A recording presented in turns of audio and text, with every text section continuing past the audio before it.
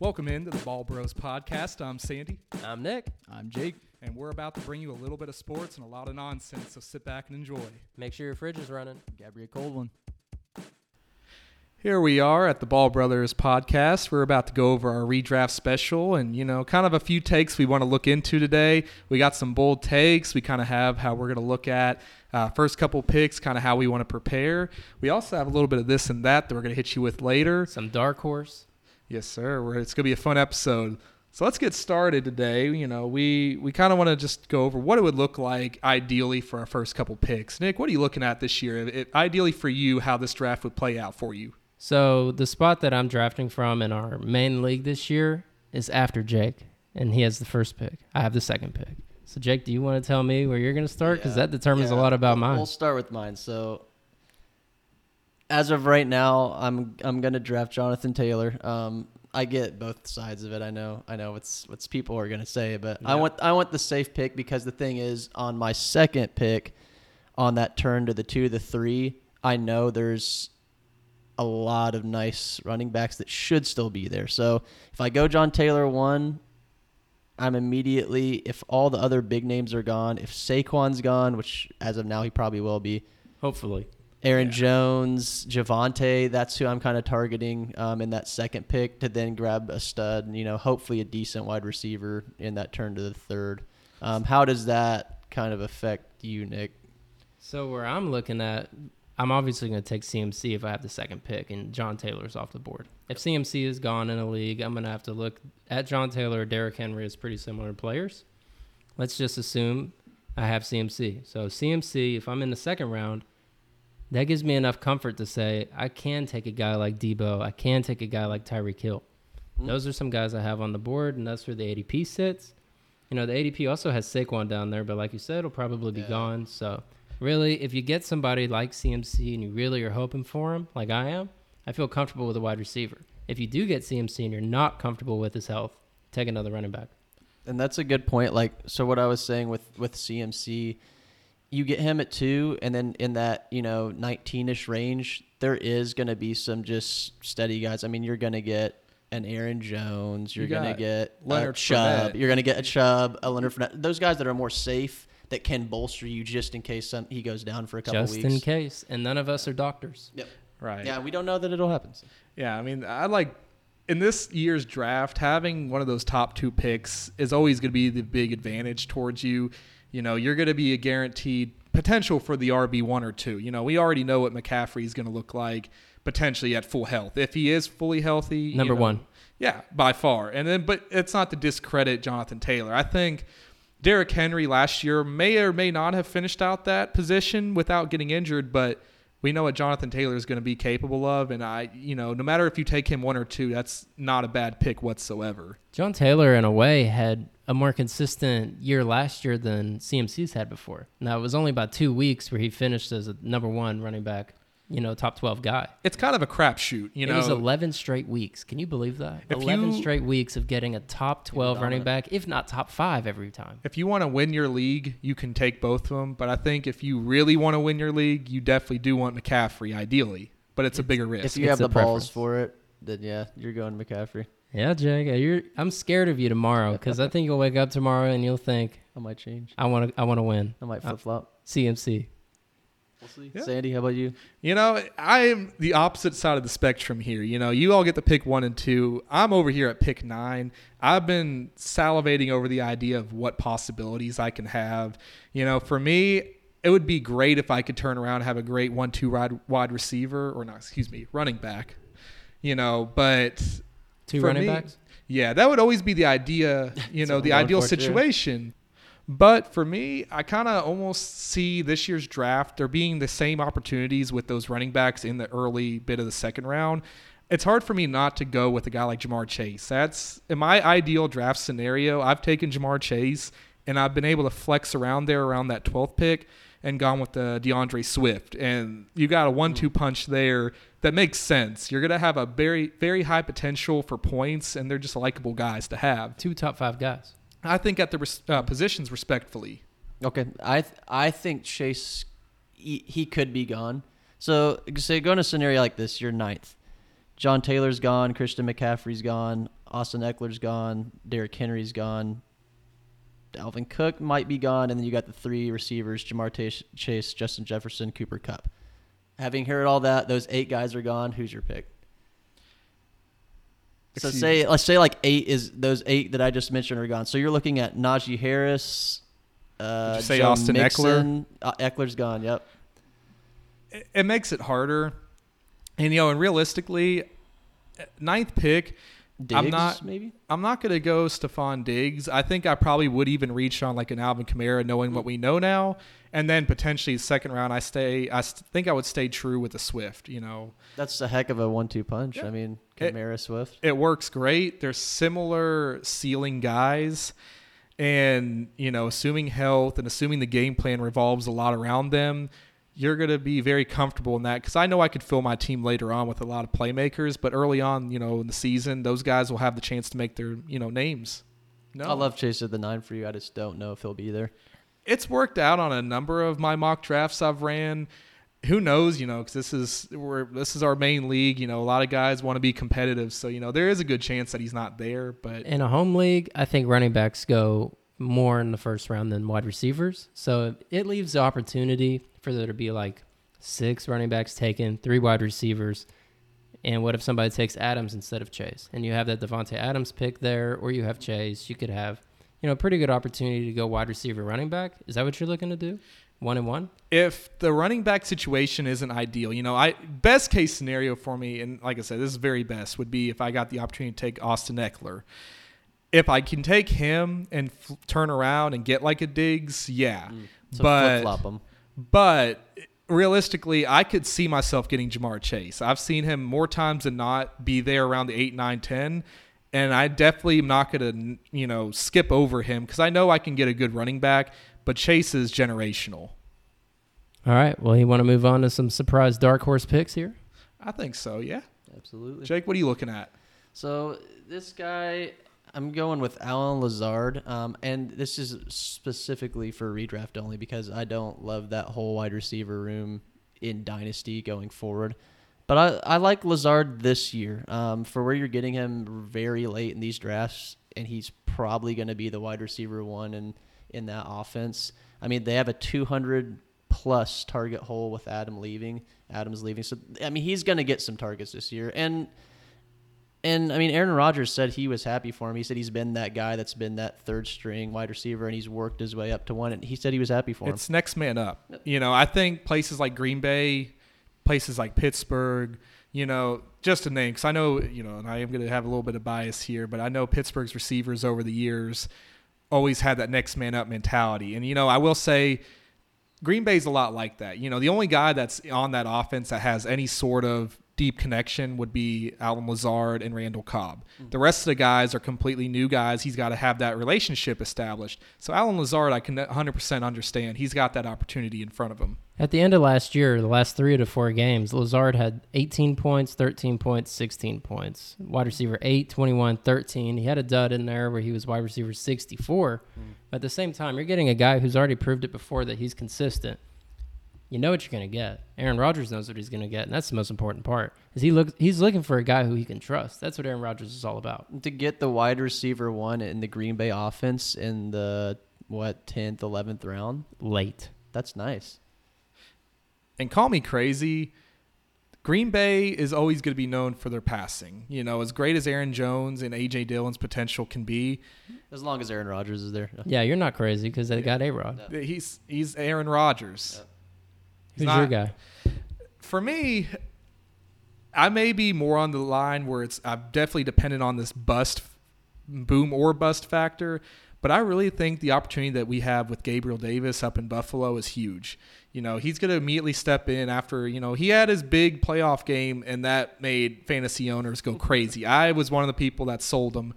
But also, you're talking about a guy who's going to step in and be wide receiver 2 in Buffalo in that heavy pass offense with Josh Allen. What's not to like? Exactly. He has the upside of being, in my opinion, a low-end wide receiver 1, and he's got a floor of being a flex. You're going to get at least a flex-worthy player no matter what. You combine Cole Beasley and Emmanuel Sanders.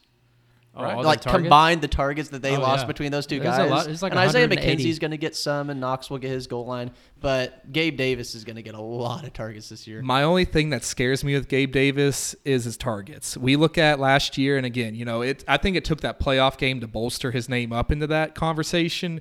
But if you look at the regular season, Gabriel Davis, what scares me the most is he only had 5 games with over 5 targets. So I see that number wasn't a full-time doubling. starter. But I see that number doubling. And those numbers came up at the end of the year, right? 3 of them did. Yep. That's when it matters. Mm-hmm. That's when it matters. And, all you got to do is go for, 200 yards and 4 touchdowns in a playoff game, and you got everyone on your side. Imagine if they won that game. Imagine his role, what it would have been by the Super Bowl. Would it have been higher than Stephon Diggs? No. No, of course not. But Diggs also last year was, it was honestly kind of a bad year for Diggs considering the missed opportunities, some overthrows, some missed catches. Yeah. That's going to bounce back. Gabriel Davis, you're not going to want to reach on him, but he's a guy that if he slips to you, both of them are going to be great. Yeah, you want a guy like him. Josh Allen speaks for himself, and if you get a good receiver that you're going to know that is going to be throwing the ball, you got to want them on your team. The thing about both guys you mentioned is their quarterbacks have an unbelievable touchdown rate. You're getting a wide receiver that's hooked up with a great quarterback, and they have an opportunity that's gone up this year. These are guys who are ready to fill these roles. I mean, hopefully with Gabe Davis, he was pretty much a mirror image from his rookie year to his second year, except he had the big blow-up game in the divisional round. I love Gabe Davis, but if Stephon Diggs catches 11 touchdowns, that's going to hurt him a lot. I don't think it'll hurt him as much as people think. 11 touchdowns. Josh Allen is going to throw a lot more than that. And you got 9 to Dawson Knox. Yeah, Dawson Knox could very well see a rate reduction, but I don't see him dropping off too much. I think out of the two, Knox is a more healthy option touchdown-wise than Gabe Davis. Yeah. Either way, 100%. I think all Buffalo receivers, there's a high potential there. Running back situation, not so much, but anybody involved in that passing game there is going to have the potential to be a very high ceiling type of player. Exactly, and that's why he's a dark horse, is because people still don't know. I don't think anybody will know for a little bit. I think it takes a couple games into it, but I think people will know pretty soon. What about you, Nick? What are you looking at? I'm going to go with Travis Etienne. He's my dark horse player at running back. I think he's the kind of guy. I'm not worried about James Robinson. I'm not worried about what the Jags are talking about at camp when they're talking about him having he's back to his old self. I don't care. He tore his Achilles. He's done.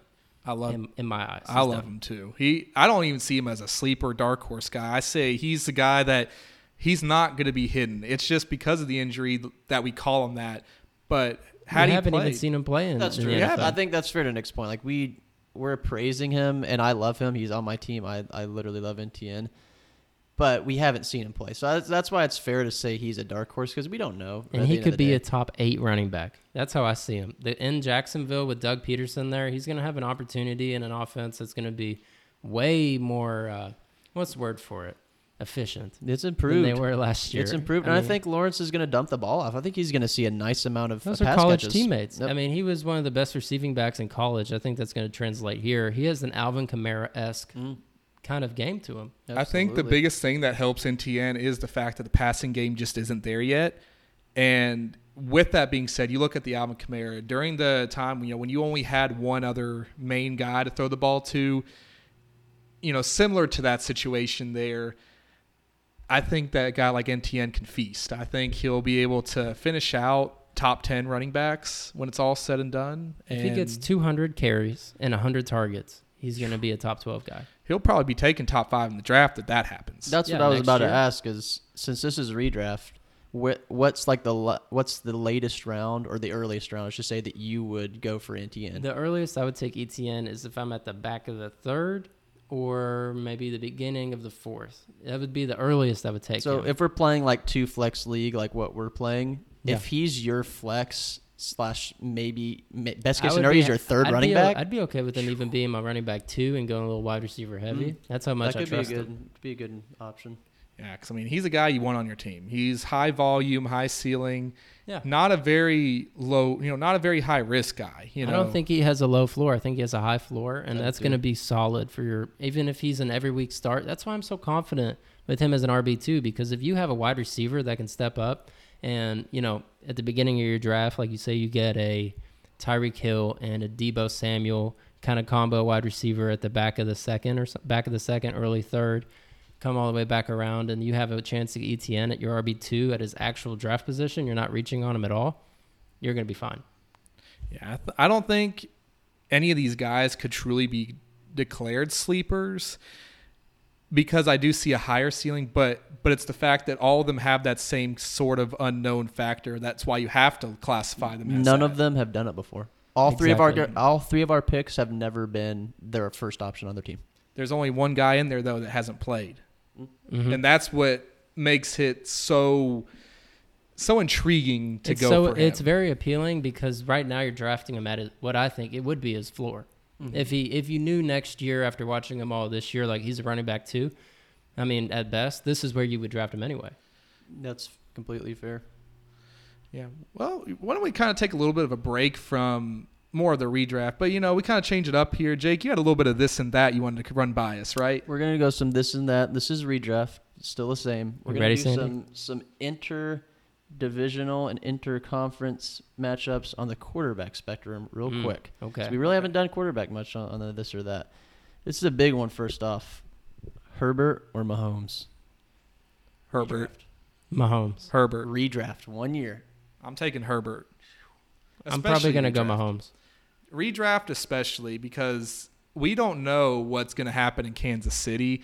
We know what Patty Mahomes is, and we know the targets he has. We know the potential's there, but we know the peak of what the Chargers offense can be, and we know what Justin Herbert is capable of doing. I wouldn't say we know the peak. I think we definitely know the peak for the Mahomes-led Chiefs offense, and I like where that is. And I'm excited for the Justin Herbert-led Chargers, but at the same time, I think they're going to be pretty similar. I think they're going to be a lot closer, and people are giving them credit.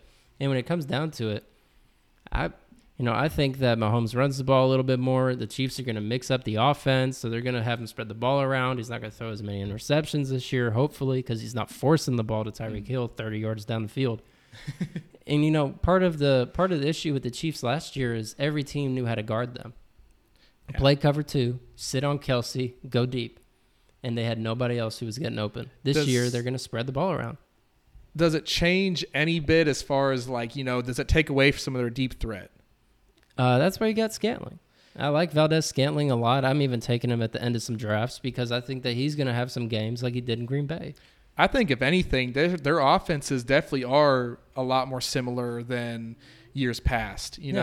If we were talking about last year, I'm going Patty Mahomes, but I just can't seem to pass up the idea of you having a seasoned Keenan Allen. You have a Mike Williams who's hungry. Who's coming up. And you got still the guys like Eckler. You do have some younger running backs as well. I think the biggest question mark for Chargers, is who's going to step up and be that tight end one. Gerald Everett looks fine. I like Gerald Everett. Parnham is good too. But don't forget, Herbert was number 2 last year. So he was. He already was. He already was and I don't great. See him. Yeah, there's no. I don't think there's any question marks about either of these guys talent-wise. So the question is, do we think Patty can get to 1? Because if 2 is where Herbert's at, then that means he has to go above Herbert and be number 1. If overall. Josh Allen falls off a 1, then yes. But you got to go through both. Patty hasn't been number 1 since 2018. I still see it from Patrick Mahomes, man. I'm still keeping the faith because I think they're going to be better. I think he's getting better, and I think he has. Herbert is great. Herbert has more physical tools, or maybe they're more similar, I guess. But when it really comes down to it, I think Mahomes has the it factor. Justin Herbert hasn't even made the playoffs yet, right? Yeah. I look at that as if I'm picking one of these quarterbacks straight up, fantasy or not, I'm going with the guy who I think is the guy. Great discourse. He's the face of the league. Great discourse on that. Let's go with another interdivisional. Joseph Burrow, Lamar Jackson. Lamar. I would say Lamar too, just because of the rushing upside. Yeah, if we're talking fantasy, definitely Lamar. If we're not talking fantasy, I might say Burrow. For the guy who's taken his team, the thing is they're very similar in that. They have the same leadership qualities. Burrow's just got the benefit of having a lot more guys around him that can make him look better too. We're not talking about, Burrow being carried by these guys by any means, but it helps to have Jamar Chase and T. Higgins. And Burrow was Tyler 7 overall last year with one of the worst offensive lines in the league. Only because and missed he a game. In terms of fantasy, I don't think Joe Burrow is going to be that guy. No. Joe Burrow made a Super Bowl with that same team you were just saying. Lamar Jackson, his team was entirely banged up. He was banged up. Yeah, and now they're worse this year. They don't have Marquise Brown. They don't. But, I think what helps them is, the healthiness of J.K. Dobbins and potentially Gus Edwards will be a big factor into how well Lamar Jackson how efficient they are, how many scoring opportunities they get, because Lamar can't run for 100 yards and pass for 300 with the team they have around them. No, that's I agree with Nick on that. It's like it comes down to how much can Lamar rush, because there's no more Hollywood there. You have an unproven Rashad Bateman, even though we think he's going to be good, but we don't really know. Their only proven target is Mark Andrews, who we like, but we don't know about J.K. Dobbins. So, and he's off an ACL. Yep. So, yeah, good point. All right, let's go one more here. Jalen Hurts, Dak Prescott. Hurts. Okay. Hurts to say it, Dak. Hurts was 9 last year, and Dak was 8. I will so speak similar. from deja vu here. I had Dak Prescott last year, and don't get me wrong. When he's at his best, he's undoubtedly one of the top quarterbacks in the league. But when he's cold, he is ice cold. He had a number 2 overall season in 2019. We forget about that. Oh, I mean, he was the number 1 quarterback overall a couple years ago when he broke his ankle. Remember that? I mean, they were lighting up the league. They had that game against Atlanta. I think he had like 40 fantasy points. Dak has always been that guy, but when it really comes down to it, for me, I think Hurts has more upside rushing because Dak doesn't run the ball anymore. Nope, not since the foot injury. And A.J. Brown, if he gets 12 touchdowns and he gets 1,000 yards run after the catch, or even if Jalen Hurts finds a way to connect with him deep, and let's say A.J. Brown gets 15 touchdowns. How many touchdowns does Jalen Hurts have? 25, 30? Yeah, at least 25. I say higher than that Probably because 30. And then we forget you rushing also touchdowns? have guys like, Devontae Smith. You have Dallas Goedert. You do have other options. I think the difference being Philadelphia decided, let's go ahead and get ourselves potential all-pro receiver and help our quarterback. And Dallas they want to see if he has it. Waved Amari Cooper goodbye and said, all right, CD, you're the man. Yeah. And while that's fine on paper, Dak Prescott just doesn't have enough supporting cast to make him that guy without the rushing element of his game. I don't think he's going to have more touchdowns overall. And one of them is going to have 10 rushing touchdowns. I think it'll be like 35 touchdowns maybe for both quarterbacks is the peak for this season. I'd rather have Jalen Hurts. Heard. All right, let's switch up. We'll do a little bit of tight end action because I don't think we've done that either. Okay. This is a little more top of the board right here. George Kittle, Darren Waller. Kittle. I have to go Kittle. And we're not having much disparity here. No, not here at the end, but I don't think Waller's healthy. He may not even start the season. Waller is a question mark. And last year, it would be a little bit tougher to answer. But this year, assuming Kittle, I haven't really heard a ton of reports about his health, which is always good news. One of those teams gained one of the top 5 wide receivers in the NFL, and the other team did not. That's the big thing for Darren Waller. We also have to factor in Trey Lance. Yeah, we don't know yet. I think with Lance being on the offense, that may help Kittle. It really may. I still like Kittle. He's probably the most athletically gifted. He's the best overall tight end. He was number 4 last year, and in a mediocre forget about season. it. Yeah, he didn't do much. Well, it's because he has 2 games in a row last year with 35 fantasy points, and then follows it up with a game with 2 points. That's why people don't feel like George Kittle is the top 5 tight end. It doesn't feel like it anymore. But he really has the potential. I mean, if they opened up the offense, he could be the number 1 overall tight end. He was a very boomer bust guy. Oh, every week you start him and you're scared to death. But you can always tell early in the game. That's the worst thing about it. Because if he doesn't have any targets in the first quarter, he's going to finish with 2 points, 4 points. Absolutely. In some games, he has like 20 targets. Right. Yeah, I mean, George Kittle, just what he brings to the table, he's going to be the number 1 target on that team outside of Debo. And you love what you had the opportunity with Trey Lance. I don't see anything negative about the situation. Kittle only goes up, in that regard, higher than Waller. If Lance hits. All right, last one. We're going to go Dawson Knox and Pat Freiermuth. Ooh, I go Knox. Man, these just aren't too difficult because I love Freiermuth, but Dawson Knox is just, at least for a redraft purpose, has the higher ceiling. You have Josh Allen. Who does Freiermuth guarantee he has throwing him the ball? That's true. I mean, Knox, his peak last year was 8, and Freiermuth was already 13 in his rookie season, and he's going to be more established this year? I say in a dynasty level, no doubt I'm taking Freiermuth. Yeah, of course. But we're talking about redraft.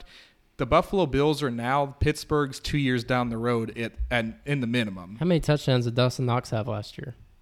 I mean, he's only 25. We forget about that. Let's see. He had 9 touchdowns. If he gets 9 or 10 again, probably 9 to 12 touchdowns with Josh Allen, you're gonna love having Dawson Knox, and he's shown us that he can make big plays. Yeah. I don't really see that too much. But we don't have a huge difference there. On the contrary, of course, we are talking about a very banged up and old Big Ben throwing the ball to him. But Freiermuth, as a rookie, like you said, he finishes pretty high for a rookie. He had 7 touchdown catches. Ooh, he was great last year. 79 targets out of 60 catches. He was an efficient pass-catching tight end. He is what you want to have in your system. So, yeah, I 100%, if you're looking at 2-3 years down the road, a guy who I'd 100% want on my dynasty team, yes.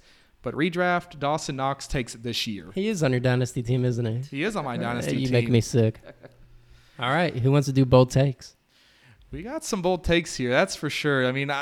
These are tough because most of mine will revolve around a couple of guys who are older. They're guys that I don't even know if it's truly a bold take anymore or whether it's just, like I said earlier, the next man up. Eventually it comes to every single player that walks through in and out of those doors in the NFL. But who would be your first one, Jake? So my first one is Mark Andrews will not be a top 3 tight end this season. Wow. That's a big one. Why? I need an answer. Kelsey, Pitts, and Schultz. You think Dalton Schultz is in there? He was 3rd last year, and I think he will be again, especially with there's no targets there. Every target's going to be going to Schultz to the red zone. He has the opportunity for high volume. I don't disagree with you there. He was 3 last year. He'll do it again this year. Mark and I think Andrews, Pitts goes up to 2. The reason that I have this is because once Lamar went out, Andrews scored his most points in those last 4 or 5 weeks with Tyler Huntley. So, and he was good before that. Don't get me wrong, but he was like 3 or 4 before that. Mm-hmm. So maybe that's where his true position is. And I was the big beneficiary of this one, but I think you look at that 41-point performance. Yeah, funny. It's great. You beat me with that. I remember that. It was awesome, and I think that raised the bar for Mark Andrews to where it's almost unachievable to repeat. I'm not saying he couldn't, but it makes it so hard that you do go out there and you make yourself tight end 1. You're not the Travis Kelce. You're not George Kittle. You're Mark Andrews, and you have a great situation, but it's not the same as those other guys. He's still just as good a route runner as any of those other tight ends, and he still is the number 1 option in Baltimore. I like him for a tight end, too. That's where I don't have him far. It's not like I have him at 9 or 10. I've got him probably at 4, but just as a bold take is one I wanted to throw out there. Now, he's being drafted in a lot of leagues as a tight end 1. And the back of the first. That's a bad pick if he's going to be the 4th tight end. Yeah. He's had multiple years where he's, depending on what standard PPR league, he's been a top 5 basically the last 3 years and been top 2 in standard leagues at least in 2 of those last 3. So, there's a reason he's considered that, and obviously it is the recency bias. You have a guy who did that, who was number 1. It makes it hard to not to not put him there. So I understand that bold take. Yeah, looking at Mark Andrews, he's got all the talent in the world and the opportunity. It'll just depend on how big a season the other guys have, really. Fair enough. What about you, Sandy? What's your bold take? I think mine is Saquon Barkley is going to be an RB1. He is going to be the RB1 this year. Hold on. He's done it before. And last year, he had a very solid year last year. ACL. Coming off of the injury, he had a fairly solid year. Now, was it anywhere close to where his ceiling is? No. But Saquon Barkley, I love him. I've only heard positive things this offseason. I think he's determined. He's going to be the workhorse of that offense. He said he's ready to kill. That's the type of guy you want on your team, is it not? I love Saquon. I'm drafting him in every league that I can. I have him in Dynasty. I think that he's 25. He's, the best running back prospect anybody's ever seen. Him and McCaffrey are up there as some of the most talented players in fantasy we've ever seen. When it comes to Saquon, people just don't like the fact that, he tore the ACL, and then he had that weird freak basketball injury where he stepped on a guy's foot, twisted his ankle, swells up like a cantaloupe in his leg. Comes back, he's in the, who was it last year? Joe Judge, the Joe Judge-led offense. Are you kidding me? And now that's why I'm worried about every Patriots player in the world because they have Joe Judge and Matt Patricia calling plays, but I don't even want to talk about that. When it comes to Saquon, he's going to get, 120 targets maybe in a new offense with Daniel Jones dropping the ball down, him running routes. So if we're saying that, then basically he's Christian McCaffrey 10 picks later. He has or more. Because you're begging on him being healthy. He could be and returning to his former You glory. could get McCaffrey and Saquon depending on how fearful the rest of your league is. Crazy. Think if they were both healthy for a whole year, you had with them at if you're playing to come in first place, you get both of them. Absolutely. That would be the perfect world, 100%. That's what my dynasty team looks like. That's either going to win you a championship or you're going to be crying by week 4. You're going to lose, 100%. One way or the other. That's the kind of game you play with fantasy. Nick, what would you consider your biggest bold take? I think DK Metcalf will be a top 8 wide receiver. That one does surprise me. Wow. I don't think that people are giving the man enough credit for being now a 4th-year wide receiver, just got paid, big body. We know he's talented. When he has Russell Wilson, people would look at him as a potential top 3 wide receiver. He was a top 2 wide receiver last year before Russ broke his hand in that Rams game. When it really comes down to it, I don't even think he'll be that bad with Geno Smith. He won't be that bad with Drew Lock because it won't matter. It won't matter. Look at somebody like DeAndre Hopkins. What did he do his whole career with bad quarterback play? Absolute bums. He went off. Exactly. And now we're looking at somebody like DK Metcalf, and is it because he has the blue hair? Is it because of the pacifier? Is it because when he was being drafted, he was a 3rd-round pick and not a 1st-round pick? No. And he's a talented guy. We've been saying this. We've been talking about it a little bit. He's not Tyler Lockett. He's not a guy that's dependent on a huge bomb every now and then to make up his scores. He's going to get 8 targets every single game, maybe more. He is and quarterback. He is quarterback proof to a point. I think it will catch up to him when you have Geno Smith or Drew Lock throwing him the ball. Will he be that high? I have a hard time seeing it, but because of the fact we know who he is. Even if they're losing, what are they going to do? They're going to throw it up to him. You got to throw the ball. I'll take garbage time DK for a couple of years until they get another good quarterback. Garbage time points are the best points in fantasy, let me tell you. Absolutely. That's why, at the end of your drafts, pick up some of these guys on bad teams and get some high upside. Yeah, no, I agree. Jake, what are you looking at? What's your other, what's another bold take you got? So this is for all of football, not necessarily just dynasty. Had to throw one in. Tennessee Titans missed the playoffs after being the number 1 seed last year. I like that. I like that bold take. I just don't see a ton of evidence, disagreeing with that statement. I mean, Derrick Henry will have to get 2,000 again. They play all of the AFC West. So there's potentially 4 L's right there. Like, they play every single AFC West. They play the Bengals, the Packers, and the Colts twice. That is a brutal, brutal schedule. And how good is Ryan Tannehill? And they lose A.J. Brown. Yeah, you replace him with a guy that has a ton of question marks as it is with Treylon Burks. So it's like it's a huge potential downgrade. I don't ever like just writing off a rookie wide receiver because it is dependent on a ton of things. But it's hard to argue that there would have been a lot of guys that could have been either, sustainable or an upgrade from A.J. Brown. You're going to more than likely take a downgrade there. Yep.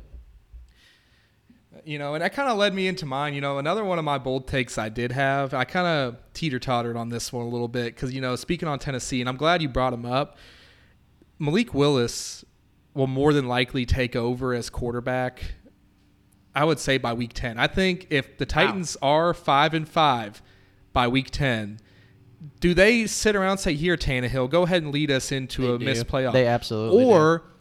Or do you let Malik Willis come in and get his snaps? No. If they're 5-5, they're fighting for that playoff spot. If they're 4-6, 3-7, then absolutely not. Then they do. I think it just depends on how well Ryan Tannehill looks. If they're 5-5 and he's mediocre, why not run it out there with Malik Willis? In that case, I think it'll depend more on what we've seen out of the preseason, and it was Mike Vrabel very not happy with Malik Willis, very not happy with how he played in that first game and his inability or willingness to actually throw the ball. He said, I put him in to throw it, and he's just running the ball. I mean, it's like a cliche to say it about a quarterback like Malik Willis, but that's why he fell. I think that is really what it is. NFL teams didn't think he had the ability. They proved it when they didn't draft him until the 3rd round. Even the Titans had multiple chances to take him.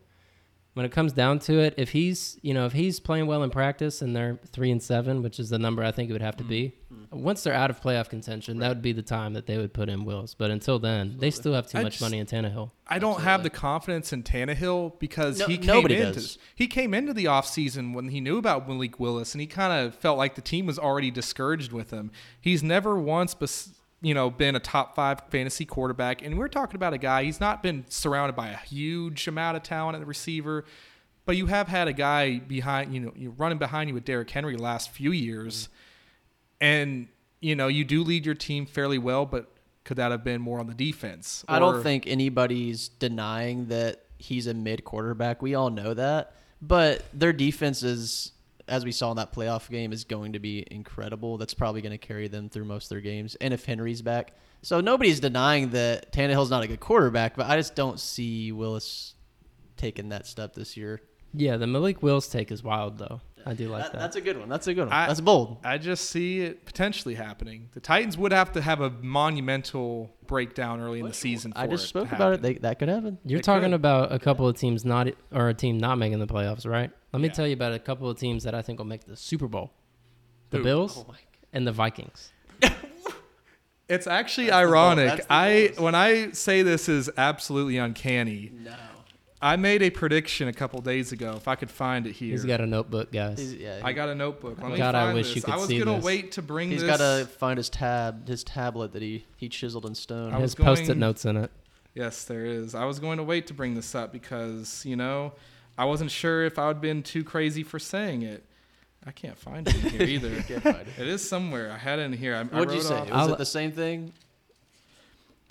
No way you predicted the Vikings going to the Super Bowl. I did have the Bills going to the Super Bowl. Okay. However, everybody has the Bills However, I don't think I picked a NFC team making it. I don't think I picked it yet. But I did have the Vikings winning their division. And when I look at that NFC, I'm not impressed. I'm just not impressed with it as a conference. I think the best teams, the Niners, either, but they cannot beat the Rams. The Buccaneers are going to take a step back. I think they will. I think they could definitely beat the Rams. Philly is the best team in the NFC East, and yet that's not saying much. They've had that NFC East has had a team make the playoffs with a losing record. The two best teams. The Eagles are terrifying every year, no matter what, because I think that when they can run the ball and they have a good defense, and if Jalen Hurts cannot turn the ball over, that's a scary team. The Rams are obviously scary because they won the Super Bowl, but probability-wise, probably not going to make it back to the Super Bowl. The Bucs are a threat. The only reason they lost is because they lost to the Super Bowl champions. So really, that's all it comes down to. The NFC is weak. There's no doubt about it. I can't see them getting past the Rams, though. I don't see Trey Lance getting to the Super Bowl this year. Oh, God. For me, the NFC comes down to the Rams-Vikings. Is it going to be the Saints with Jameis? I love that. I thought about the Saints. You know what? Let's transition into that real quick because that brings up one of mine. Oh. I've got the Saints winning the NFC South and making it to the conference championship game. Wow. I love that. I really almost picked them in the Super Bowl, so you know I'm behind you, brother. I mean, I think you said the Bucs are scary, but I think they do regress. Their offensive line is in shambles right now. Godwin, we don't know when we'll be back. I think they take a couple steps back. I still think they win 9 to 11 games, but might win 12 games and still not make it to the Super Bowl. Absolutely. I think the Saints, they did a lot this offseason. I love what they did. And if Jameis can come out healthy, then we'll see. Leading into that, because we talked about the Bucs there. Any idea of what their receiving core is going to look like this year? We know who they have. We know who they just acquired. I hate that I know this is coming. I wish you didn't tell me. And for me, it's the fact that you line up Tom Brady at under center. Good Lord. And this is why the Bucs won't be the top, because they're going to be under duress. I think Mike Evans is their best receiving talent, but this year I think while Mike Evans leads the team in receiving touchdowns, for some reason, my gut's been telling me that Julio Jones will lead the team in receiving yardage and catches. You're insane. Both, not just one. Both. And wait, catches too? And catches. Oh my God! I didn't even know that. I thought it was just yards. And this is banking off if Julio Jones stays healthy. He was shaking his head, confirming, yes, absolutely.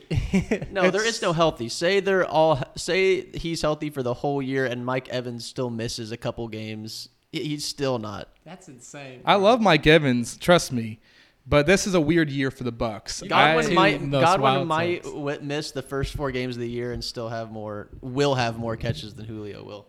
I just don't think Julio dropped off as hard as people are thinking, and it didn't help that he went to Tennessee. I think that made him look a lot worse than what he really is. So I think going to a place where he's been able to kind of take his time to recover, You know, he's going to go into a pass-heavy offense. You have Tom Brady throwing you the ball. He's in a great state, you know, as far as temperature in Florida. He's going to be living life. To Sandy's point, no one would have said that same thing about AB. Oh, man. Well, AB was great last year. That's AB what I'm saying. So like, and good, we were, everybody was like, is this really going to work out? He hasn't played in a while. And they're like, so that's fair. That's fair. Tom Brady has got the fountain of youth in his backyard.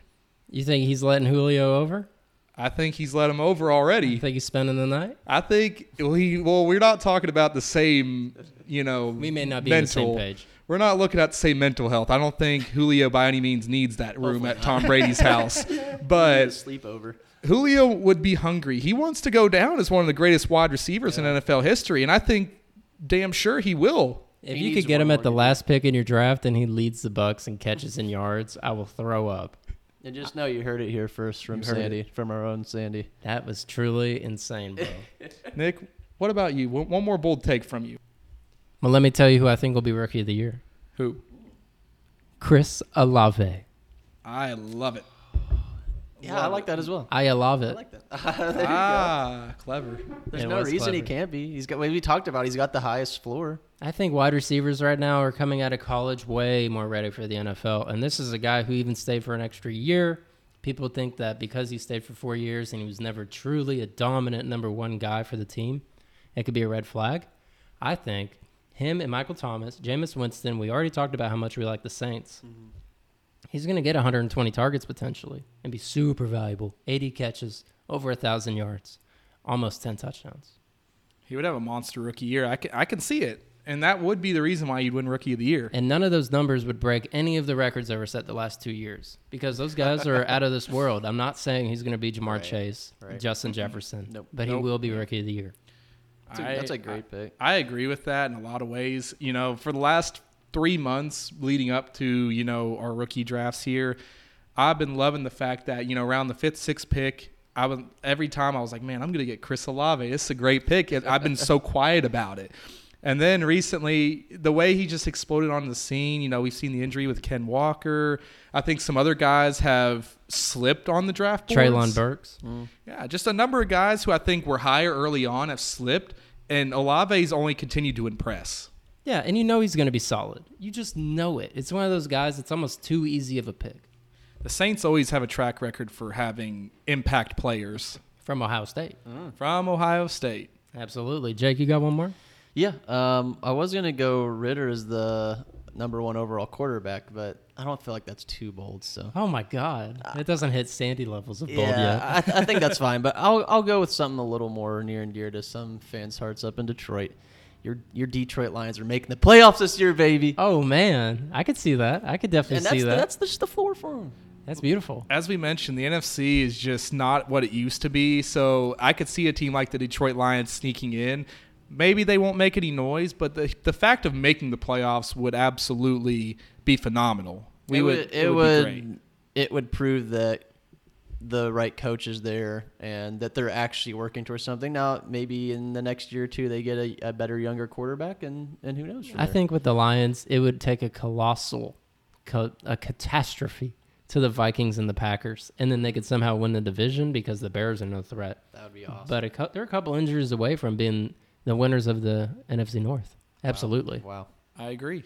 Sandy, last one. My last one, and this is a guy who we brought up about the Jacksonville offense, a guy who I actually do like, and I don't think he's been liked a lot across the board, is Christian Kirk. I think he could finish as a top 20 receiver just because of sheer volume. That's not bold enough, Sandy. You don't think so? Not bold enough. Compared to not your for other you. ones. I should have saved the Julio one for last. Oh, my gosh. Would you put Christian Kirk top 15 or top 12? No. Top 20, he's in that 15 to 20. That's as high as I will go with him. And that's still going to be really good. That's the thing. Having him in that, he's going to be a very valuable asset to have long term because we know. Yeah. And we know Trevor Lawrence has a lot of potential to be good. They keep building around them. A guy like Christian Kirk that they lock in, they went after him, they paid him the money. They're going to give him the ball. I mean, that's bold enough for me because he's never been better than 25th, and that was his best year ever. So 26th, he was his best. So to say that he's going to be a top 20 when you're getting him in like the 8th 9th, 10th round in redraft leagues, then yeah, that's fair. I'll give it to you. I see the potential in Christian Kirk. This is his first opportunity, and what better opportunity than to be able to rack up garbage, points. Absolutely. I could see that. If he finished the year with like 150 targets, I mean, yeah, he could absolutely be a top 15 guy. He could be up there with a guy like Brandon Cooks. On a bad team, you get a lot of volume. That sounds about right. Now, absolutely. I think Brandon Cooks is better, but... Oh, yeah. Well, Brandon Cooks could finish top 12. Yeah, Brandon Cooks is a great guy to have. But, yeah, Christian Kirk, I see it this year. I really do. Well, if that's all you guys have, that's all I have. And that's going to be the end of today's show. Thanks for listening, guys. Thanks for listening in today. Check us out on our socials at The Ball Bros Podcast. Let's ride.